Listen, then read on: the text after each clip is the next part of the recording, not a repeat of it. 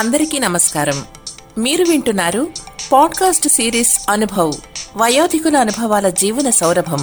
Heritage groups మరియు national institute for social defence, ministry of social justice and empowerment, government of India, media for community foundation, New Delhi సంయుక్త చొరవతో Shri Alok Verma, doctor R Sridhar కలిసి రూపొందించిన project Shrimati Shailaja Suman, Zahed ఫారూఖీల సమన్వయ కార్యక్రమమే అనుభవ్, వయోధికుల అనుభవాల జీవన సౌరభం. వైద్యులు, ఆసుపత్రులు, వృద్ధాశ్రమాలు, కార్యాచరణ కేంద్రాల వివరాలు అందించి న్యాయపరమైన మార్గదర్శకత్వంలో భావోద్వేగాలకు మద్దతునిస్తూ వృద్ధుల దుర్వినియోగం, నిరాశ్రయుడైన వృద్ధులను రక్షించడం వంటి వాటికి సంబంధించిన సమాచారం కోసం సీనియర్ సిటిజన్ల కోసం జాతీయ toll free helpline number 14567, toll free number మరొకసారి 145667ను సంప్రదించవచ్చు. హెరిటేజ్ ఫౌండేషన్ హైదరాబాద్ సమర్పణలో అనుభవ్, వయోధికుల అనుభవాల జీవన సౌరభంలో మిమ్మల్ని ఇప్పుడు పలకరిస్తున్న వారు nature cure specialist Shri Shailaja.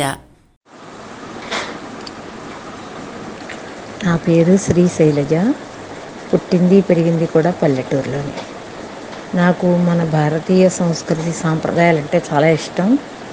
అలా అని నేను ఆధునికతను కూడా, ఆధునిక వాటి పట్ల విముఖత ఏమీ లేదు, కానీ వాటిని యాంటీబయాటిక్లా వాడడానికి ఇష్టపడతాను.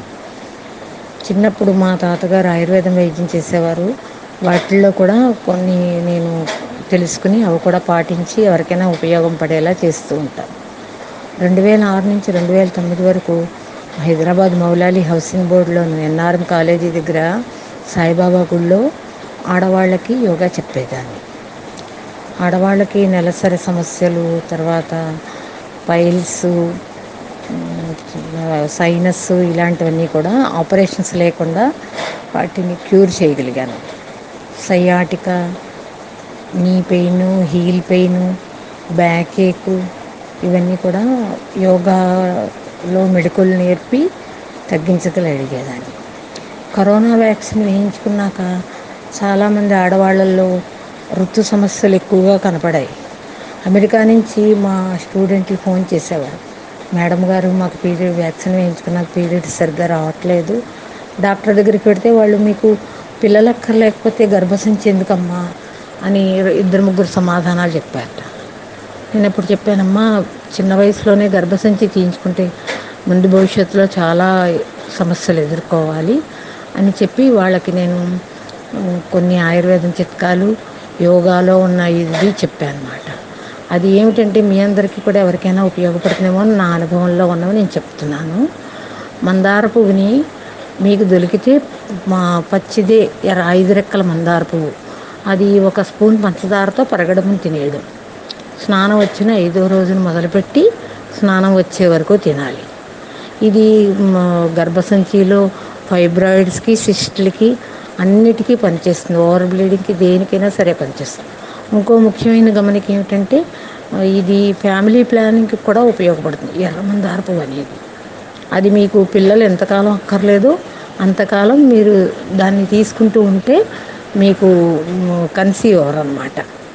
ఇది పూర్వం మన స్త్రీలు ఇదే వాడేవారు, ఇంగ్లీష్ వైద్యాలు లేని క్రితం ఈ ఫ్యామిలీ ప్లానింగ్లు అవన్నీ. అవి వాడడం వల్ల తర్వాత ఈ గర్భసంచిలో చాలా ప్రాబ్లమ్స్ వస్తున్నాయి. ఇది న్యాచురల్గా దొరికే వాటితో చేసుకునేది అన్నమాట ఈ పద్ధతి. తర్వాత మీకు నెలసరి సమస్యలు ఏమున్నా కూడా పోగొడుతుంది ఇది.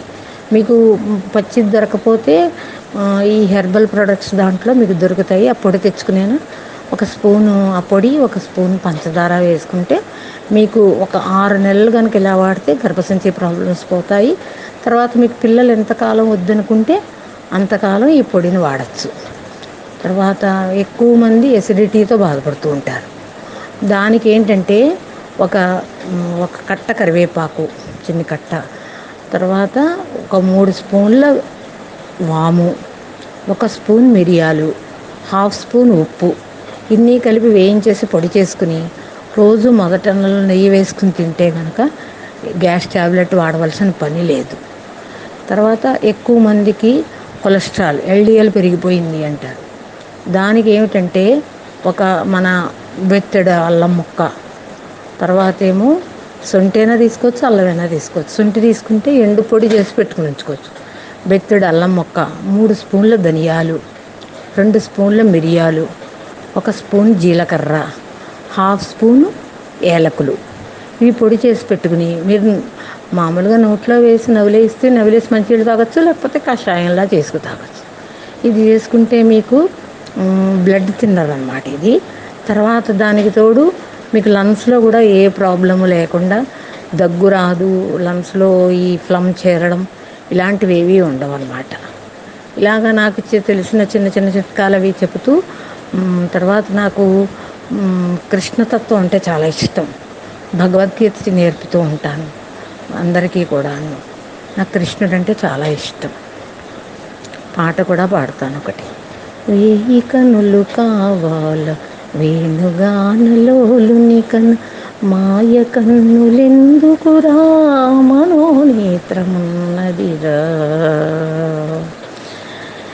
యశోదమ్మ కన్న పిట్ట అల్లరి పిల్లాడివిగా, ఎల్ల మందలకు నీవు ఎప్పుడు చెలికాడివిగా, సవ్య సాచికే నీవు చక్కని రథ సారథిగా, సవ్య సాచికే నీవు చక్కని రథ సారథిగా, కురుక్షేత్రమునకి అపురూపపు కానుకగా, కురుక్షేత్రమునకి అపురూపపు కానుకగా, వేయి కనులు కావాల వేణుగానలోలుని కన్న, మాయ కన్నులెందుకురా మనోనేత్రమున్నదిరా.